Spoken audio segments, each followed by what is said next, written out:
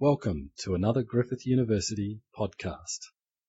So today I'm going to speak on, this is drawn from the book that I just completed. It's called The Humble Cosmopolitan, Rights, Diversity, and Trans-State Democracy. And this is drawn from a chapter on the work of B.R. Ambedkar, who I'll introduce in a moment. And the title is Ambedkar on Embracing the Fiction of Equality.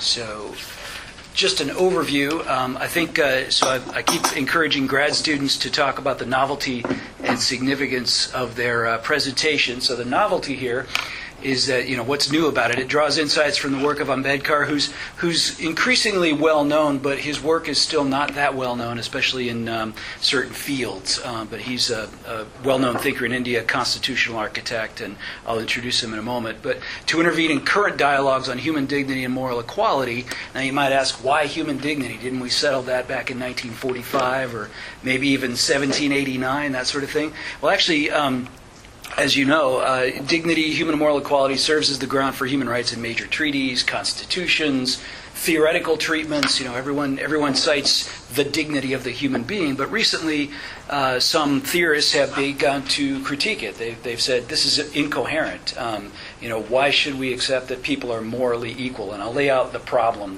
the challenge on the next slide. So some of the practical implications, moral equality is also rejected, or status equality by some states, cultures, gender equality, political equality. There are differential citizenships in certain places, racial or caste equalities. So those are the practical implications. So what's the core claim of the paper is that Ambedkar gives us reason to adopt the conception of high equal moral worth rather than dignity, and to embrace the fiction of equality even if some strict empirical human equality can't be established. Now, what do I mean by that? Well, that's the core challenge. Now, if you'll notice here, we've got two pictures side by side. There's Albert Einstein, who's generally believed to have some well-developed human capacities for rational thought, etc. And then there's a guy laying on the grass about to get a golf ball smacked off his nose by the other guy who's standing up. So one might think this might be evidence that humans possess capacities to varying degrees.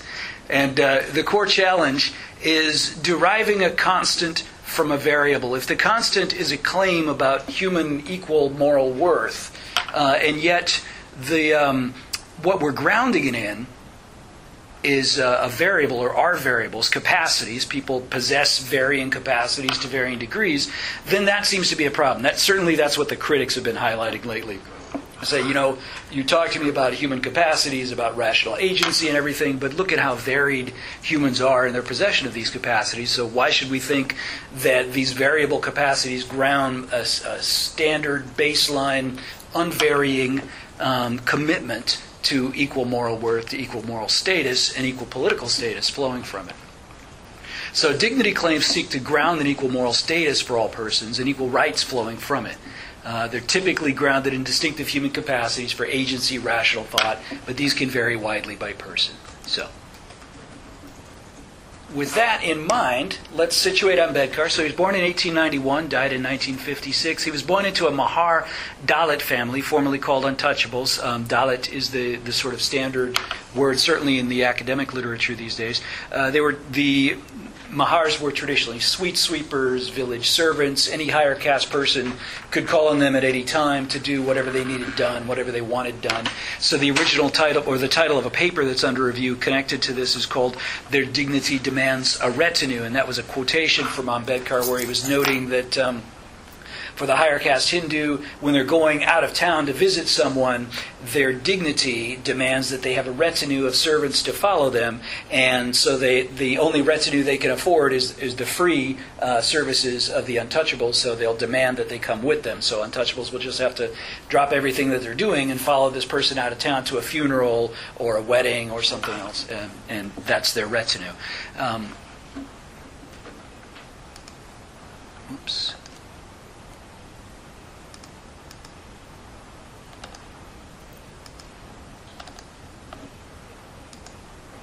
Okay. He was known for very high achievement. He was singled out by all of his teachers as a brilliant student. The Gaikwad of Baroda, who basically Maharaja, very rich, sponsored him for PhD study, sponsored him to university, and then PhD at Columbia University in New York. He later went on to study law in London. He was admitted to the bar at Gray's Inn, just like Gandhi was, just like a lot of really prominent Indian persons at that time were. He led 2 political parties, served in the British Imperial administration, and then he was tabbed to be the lead drafter for the 1950 Constitution for post-independence India. And that's quite a notable document for establishing affirmative action well ahead of many other countries and a fundamental charter of rights, that sort of thing. And it certainly bears the imprint of Ambedkar, his stamp. And he was inaugural law minister from 1947 to 51, and he quit in part over women's equal status. So it wasn't just Dalits he was concerned about, but also as law minister, he wanted a bill that would have given women equal right or more equal rights in marriage, but it was opposed, and he resigned over it. So moral equality for him, as I think you're probably getting the sense, it was not just a theoretical exercise. It was an urgent, practical task. He was trying to work against a deeply embedded social code that had, strong political ramifications, that Dalits as untouchables were simply left out of any equation of equality, any equation of moral worth, or really mattering, being able to be claims makers, any of that sort of thing.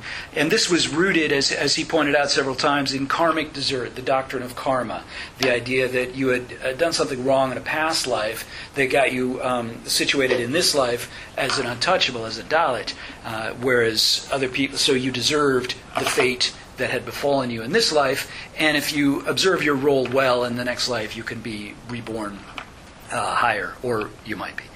Okay, and here's a quote from him. Inequality was the soul of the law of Manu, and Manu was a book of edicts from the lawgiver Manu, about 2,000 years old, and it prescribed very harsh punishments for Dalits who had offended the people of higher caste. So one of the ones that he notes is that if you sit in, let's say, a Brahmin's seat, you can have part of your buttocks cut off.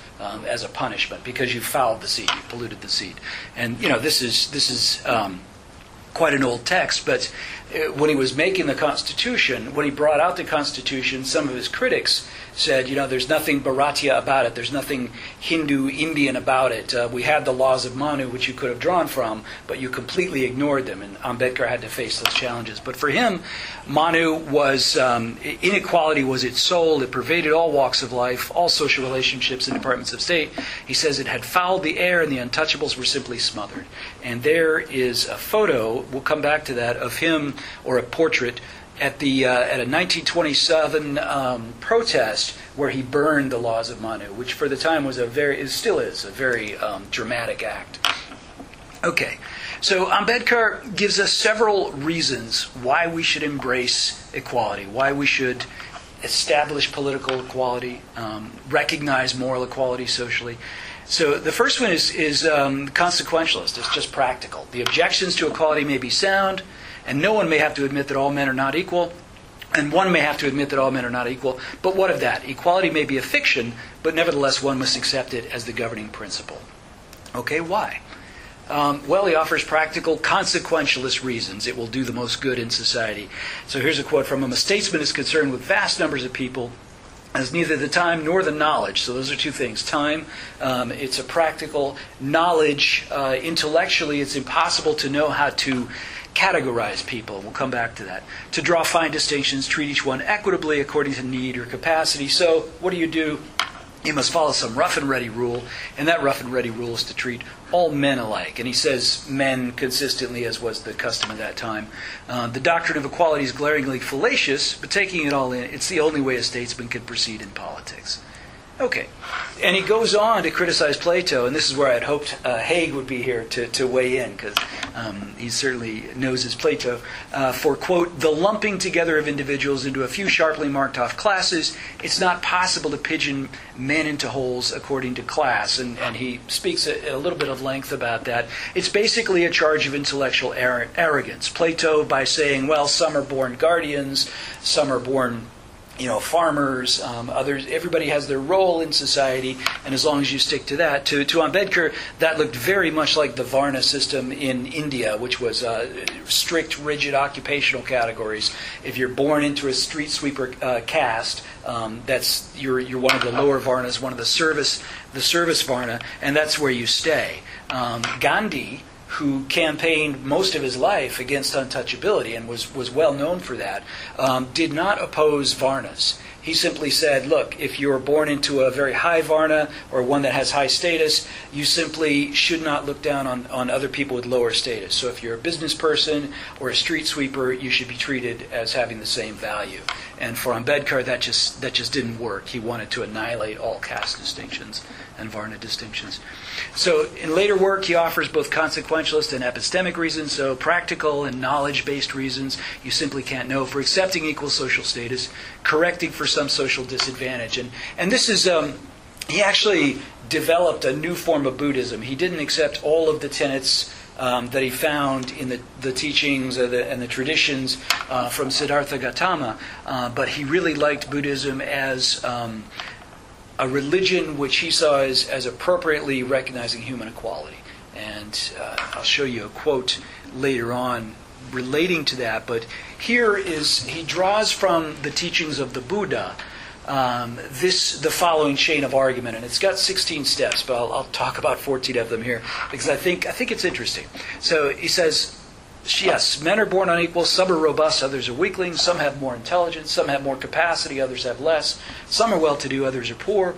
All have entered the struggle for existence. In this struggle, if inequality is recognized as the rule of the game, the weakest will always go to the wall. Now, it's not strictly a moral argument, though. He's not strictly saying, and that's wrong. He's saying, should this be allowed to be the rule of life? Well, some people think yes. Some people think yes. It brings us to the survival of the fittest. But then he offers an epistemic reason not to accept that. He says, is the fittest the best from the point of view of society? We can't know that. The fittest might simply be associated with the physically most strong, but there may be other capacities, other character traits that are much more important if you're talking about a vital, dynamic society. It might be more important to have empathy. It might be more important to have intelligence for technology, etc., etc. And he says, because of this doubt, religion preaches equality, or the right religion, he would say, preaches equality. Equality may help the best to survive, even though the best may not be the fittest. What society wants is the best and not the fittest. So if we had a Nietzsche scholar in the room, they would say, oh, that's exactly the opposite of what Nietzsche said. Nietzsche said, basically, worship the strong, and society will do well. And Ambedkar is saying, you can't know if the strong is the best. So, leaves the best unspecified, encourages intellectual humility about which among our distinctive capacities should be valued, and gives reason to establish basic social and political equality. So, reasons of efficiency. Elsewhere, he makes an argument very much like Plato, where he says, if you establish inequality, you're just hurting yourself because you tell people in a whole class, millions and millions and millions of Dalits, that they can't do certain jobs. Well, they might be actually the best person for that job. So, pure efficiency, but then also we can't know what the best capacities are, what the best qualities. So, and this anticipates a number of recent treatments. A number of recent philosophers and theorists have argued that something right along those lines. And also, I think an important implication of Ambedkar's argument is that pigeonholing by fitness could just compound injustice. And this has implications for the way we do things these days, where, if you've got an accelerated program in school, where you single out the kids who seem to be the best prepared, and you say, okay, we're going to devote special resources to them. For Ambedkar, that might simply be compounding injustice by singling out the kids who've already had the greatest advantages. They've had the families who could afford the tutoring and to send them to good schools and that sort of thing. So he also gives us more direct groundings for dignity and high equal moral worth. And at this time, I want to point out, this was in the air because we were leading up to the Universal Declaration of Human Rights in 1948. He was writing some of these in the 1940s, mid-1940s, late 1940s. And there was a lot of talk about human dignity and human rights. Now, he'd been talking about human rights since 1919 or so, because he came from a tradition in India. He was a... They weren't alive, talking to each other at the same time, but he was inspired by the work of Foullée, who was an early social reformer in the 1900s, who himself had done a lot of work with Thomas Paine's work on human rights. So there was a strand of human rights liberalism in India, and Ambedkar, I think, was sort of the apex of that, at least for my money. So he's talking about human rights, and he wants to establish dignity, but dignity means something a little different to Ambedkar, and I think this highlights reasons why we might not want to talk in terms of dignity, why we might not want to make that our master variable if we're talking about what to constitutionalize, what to ground, what's worthy about humans. So it's most often associated with haughtiness, demands for servility from Dalits by higher caste Hindus. So he tells this story. And he tells a number of stories where this sense of dignity is there. But this is a story about a guy who went on a pilgrimage. He was a Dalit, and he went on a pilgrimage, and he came back, and he wanted to sort of talk to his fellow Dalits, fellow Untouchables, and treat them to a nice dinner, and just sort of share his good fortune at being able to go on this pilgrimage. And so he got some butter, which is called ghee, and this became a problem. And they were actually attacked by a group of caste Hindus who had sticks, they're called lathis, and they were beating them until they ran away from their dinner. And Ambedkar explains this by saying the caste Hindus of Chakwara thought otherwise, and in righteous indignation avenged themselves for the wrong done to them by the Untouchables, who insulted them by treating ghee, or butter, as an item of their food, which they ought to have known could not be theirs, consistently with the dignity of the Hindus. So he's got this consistent presentation of this word, this connotation, the dignity of the Hindu. So it's sort of a haughty, fragile dignity, easily offended, and when it's offended, you have to punish someone. And I'll just point out that Ambedkar also talks a lot about the African American experience, slavery, but also the way African Americans were treated. And we could have. I think we could have if Ambedkar had lived in America, we'd be talking about that. So it's not just related to caste, and of course America's got it's got Du Bois, it's got Martin Luther King, but I think, at least for my purposes, Ambedkar's writing about exactly what I'm interested in, so he's the one for me to read. So just a single slide on Jeremy Waldron. He's been one of the people, so about the last 10 years, there's been this bloom of thought on dignity. So it's been critiqued, and other people have said, well, wait a minute, no, there's something to that. There's something valuable about this. We should hang on to this idea, of basic moral equality. And someday we're going to, if you watch Twilight Zone at all, someday we're going to have to talk the aliens into not eating us, right? So we'll have to explain to them why humans are a valuable species. Well, that's one of the things political theorists have been trying to do lately. So Waldron has come out with this idea that, look, we can reclaim dignity, we can recast it. So in the past, you had aristocratic status. People would claim dignitas. So the nobility would say that there's a certain dignitas that comes with our rank. And he says now that's a sense of dignity that we can ascribe to every single citizen. We're all equal, democratic citizens especially, and we all have that rank. And so Waldron says, quote, every man a Brahmin, every woman a queen, end quote. Now, you can anticipate the problems Ambedkar might have with the idea that every person is now a Brahmin, because Brahmins were at the top of the hierarchy in his social sphere. So some of the problems, and this is a separate article, I just want to note this, but some of the problems highlighted in Ambedkar's work for a conception of dignity like this is that, well, dignity is a rank or a legal status. If it's not innate, it can be lowered or lost. And that's not just a theoretical consideration. That's when you show up with your child at the U.S. border and the U.S. government separates your child from you, possibly never to be seen again. We're still not sure if some of these kids are going to be reunited with their parents. And that's where claims that I'm a human being, I deserve better than this treatment, actually hold some serious practical weight. And if we tie dignity, if we tie our worth as human beings too closely to citizenship, then it's too easy for the state to say, you're not a citizen, you deserve different, categorically different treatment. We don't have to treat you the same way we treat a citizen. And I think that can be very problematic. And I think Ambedkar helps us avoid something like that. And then there are connotations for dignity per se. As Waldron says, this is a quote from Waldron. It's, quote, an uprightness of bearing, self-possession and self-control, self-presentation as someone to be reckoned with. And one of the things Ambedkar helps us to see is that a lot of the people he was fighting for dignity on their behalf, were not people holding themselves upright. They were people who had traditionally, you look at the ground, you hunch your shoulders. There's a Foucault would have a lot to say about that. There's a way of being a person of very low status, and Dalits were expected to do that, or again they were punished if they weren't. There's this trope of the uppity Dalit that you still hear sometimes. So Ambedkar offers us a different way to think about it, where this person, who might indeed have to adopt an attitude of servility toward a higher caste person, a higher status person, would for Ambedkar be able to also be a person of equal worth. And this is something besides demanding deference from others. He sought to establish the recognition of innate worth, where they would all be extended, and he evolved over the years. He first called it fraternity, then it was social endosmosis, which is fluid relations of belonging on equal standing, and then it was maitri, which is sort of a recognition of equal standing, but also an expression of concern for beings, and maitri extends to animals too, which I'll talk about in a moment. And I think his ultimate ideal was that all people should be treated with respect and reverence.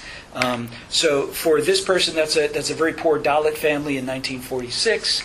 These would be the people he was talking about, who also deserve respect and reverence. Later on, he talked about the tribal peoples who lived in even more challenging conditions, often, where they no access to medical care, nutrition was very uneven, etc. But he said they deserve respect and reverence. Also, they deserve equal citizenship under this Constitution. So, why?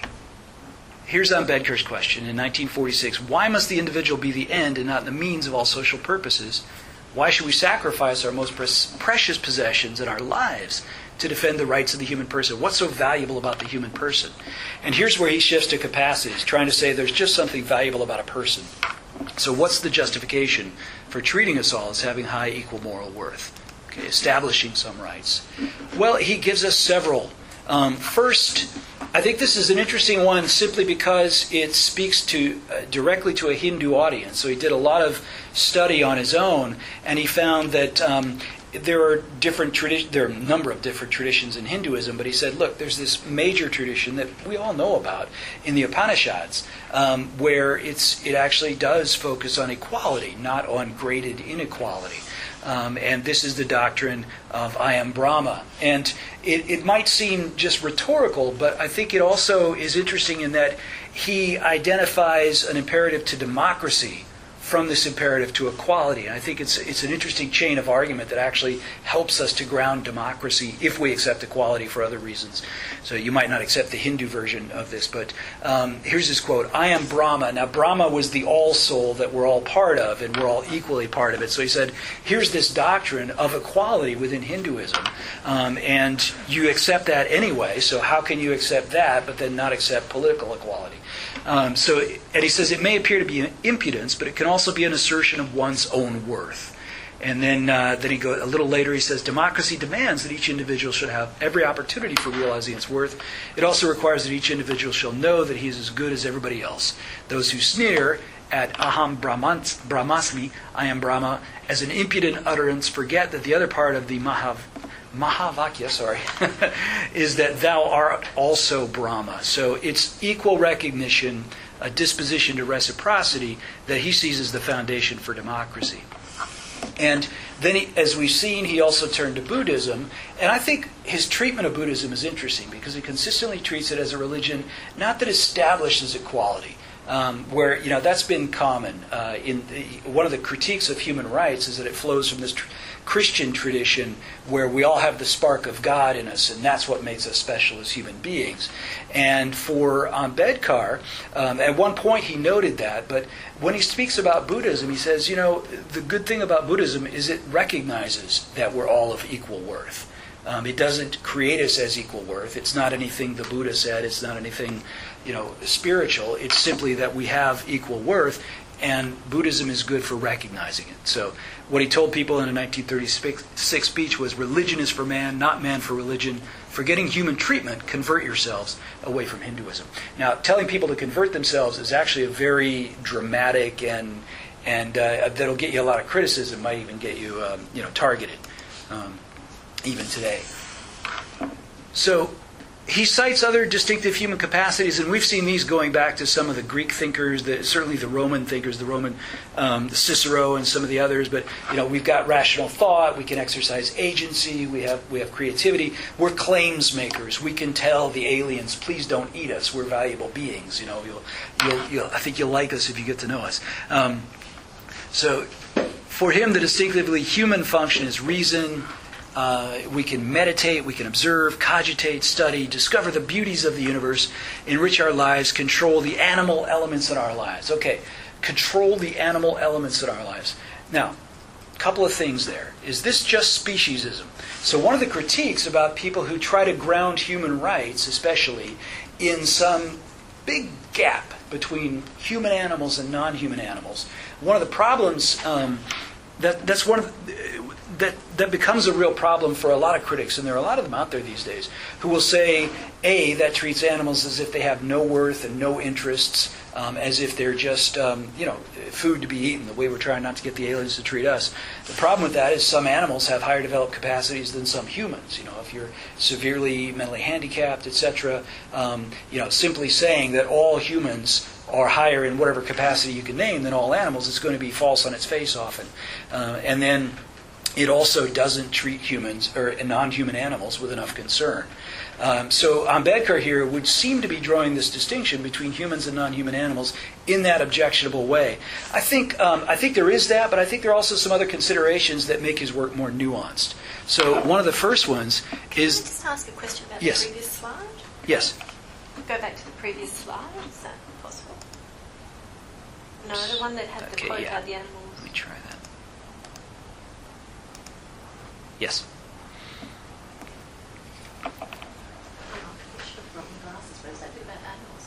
Enrich his life, control the animal elements in his life. Was he talking about animal elements within us? Or Yes, animal elements yes. Because that's how I took it, but then your discussion was more about animal elements within us. He's making this break between humans and non-human animals that the critics don't like. So they, the people who criticize this sort of break will say that it's when you say that humans are better than animals because we don't do things that animals do, it actually reduces animal worth too far. These are the same folks who argue for vegetarianism and not treating animals as resources simply to be used, but treating them as beings that have their own interests. Now they have their thought is less complex than ours for the most part, but that's their problem with it. So and other places. So he's not like Kant, who seemed to say, although there's some discussion about this, who seemed to say that animals have no worth in themselves. But what he is saying, one thing, is that Dalits were often treated as categorically lower than animals, and I'll show you that in a moment. And when he gets to Maitri, he explicitly excludes animals in the circles of moral concern. And finally, what I think is most interesting about his work, at the end of the day, is that he gives us a reason to situate dignity and high moral worth opposite atrocity and humiliation, not opposite animals. So I think you can follow Ambedkar and still say that animals have some worth. That's not just how they taste. Okay. So animals in Dalit status. So he consistently would say things. So at his first meeting with Gandhi, he famously said, "This country treats us worse than cats and dogs." And at the Mahad water tank, where he burned the Manusmriti, one of the things he noted in a speech was that even Dalits' animals, even the animals of the untouchables, the cows they kept, the other animals, the goats, could drink at the tank, but Dalits were not allowed to because they would pollute it. So in one sense, he calls for Dalits to be treated with the same reverence shown to the cow, of course with treatment appropriate to human capacities. And he speaks at some length about that, about where the idea that untouchability came from. He associates it with Dalits eating cows, because they were the ones who had to remove the dead cows from the village, and they would typically consume beef as well. So Dalits had been treated worse than cats and dogs. Gandhi's ideal of village simplicity would keep them in such a state. So when he's talking about falling into animal state, he's usually critiquing Gandhi, where he's saying this vision Gandhi had, where we'd all be spinning our own clothes, and we would reject these complex industrial societies that every other country was moving to. He says under Gandhiism, he's going to keep us like we've always been. We've always lived this life. We're lucky if we have a spinning wheel. So he says the common man must keep on toiling ceaselessly for a pittance, remain a brute. In short, Gandhiism with its call of back to nature means back to nakedness, back to squalor, back to poverty, and back to ignorance for the vast mass of the people. And they were famous rivals, Ambedkar and Gandhi. And this is no criticism that I'm offering of Gandhi, but this is just how Ambedkar made his arguments. Okay, and then when we get to Maitreya, this later on in his life, 50s especially, he started talking about his evolving ideal of political equality, reciprocity within democracy especially, became the Buddhist Maitreya, which is extending fellow feeling to all beings, not only to one who's a friend, but also to one who's a foe, not only to man, but to all living beings. And then when he led 300,000 followers into this new version of Buddhism that he had developed, in 1956, just shortly before the end of his life, one of their vows was, I shall be compassionate to all living beings. I shall nurture them with care. So there's this stewardship approach that's also been critiqued, but that's for another day. Okay, and then finally, last bit of his thought on this, innate worth versus atrocity. So I think he situates high equal moral worth opposite humiliation and atrocity rather than really degradation into animal state. Now, humiliation is publicly being treated as an inferior class of person, which was standard for, this. It's what he decried as the treatment that Dalit standardly had. And atrocity is abusing someone in a publicly humiliating way. So it's actually defined in the 1989 Prevention of Atrocities Act, Scheduled Castes and Scheduled Tribes Act. So you're forbidden by law from treating someone with the ritual punishments that Dalits traditionally were treated by. So it bars actions, it quote, intentionally insults or intimidates with intent to humiliate a member of a scheduled tribe or a scheduled caste or scheduled tribe in any place within public view. And that means that when somebody does something that you find impudent, if they're a Dalit and you're a higher caste person, you can't strip their clothes off and parade them naked through the village. You can't make them eat human excrement. You can't do these other sort of ritual punishments that reinforce their inferior status or their perceived inferior status. So this was very explicit in the Act. Okay. And what Ambedkar said was, in a famous speech in 1935, unfortunately for me, I was born a Hindu untouchable. It was beyond my power to prevent that. But I declare that it is within my power to refuse to live under ignoble and humiliating conditions. I solemnly assure you I will not die a Hindu. So this was very famous. As you might expect, one of the reasons he's only now becoming much more known is because for a long time after his death, the government, which is mostly still higher caste Hindus, and a lot of other people in positions of power, just weren't all that willing to bring out his books in definitive volumes. And it took a lawsuit against the government of Maharashtra state to actually have his collected works released. They were sitting in a storeroom for a while. But you might get a sense of why people might have been upset with him. So to sum up, he offers what I think is an instructive plural grounding for high equal moral worth and corresponding high status, equal political standing. He gives first consequentialist reasons to affirm equal political status and social status by extension. It's in society's interest to affirm equality for everyone, to embrace the fiction of equality, even if it is a fiction. He gives doctrinal reasons within Hinduism, within Buddhism, and he even finds Christianity at one point. And finally, reasons based in distinctive human capacities, which I think are the ones that he really put the most weight on in the end. There's a final objection to take up, which is, wait a minute, if we're worthy because we have distinctive capacities, and yet what you're telling us is we've got to develop these capacities, isn't that circular? And what Ambedkar said is the same thing that John Stuart Mill and Harriet Taylor Mill had said some years earlier in relation to women, which is, well, actually it's the social and political institutions which have kept people stunted in their development. You can't, yes, you can say humans have a capacity for freedom. Somebody might say, well, aren't a lot of people slaves? How are they free? You say, no, they have the capacity. You're keeping them in a condition of slavery. So that would have been his point. And he did make that point. So what are the implications? Last slide. He offered his groundings to make the case for political equality, and unusual among political theorists, he was actually able to put his word into very direct practice. So, as I mentioned, that 1950 Constitution looks very much like what Ambedkar wanted. He didn't get everything he wanted, but certainly the fundamental rights, the affirmative action, the electoral reservations for Dalits and other groups were exactly what he'd been arguing for a very long time. Gandhi's vision was enshrined in the directive principles, which are non-binding. So it's aspirational but non-binding. So in many ways, it's Ambedkar's Constitution. I mean, Nehru and many other. He was just the lead drafter. And so we see enshrined in the Constitution this idea of equality for liberty, fraternity, equality. He loved the French Revolution triumvirate, and that was in the preamble. Those were the first lines of the Constitution.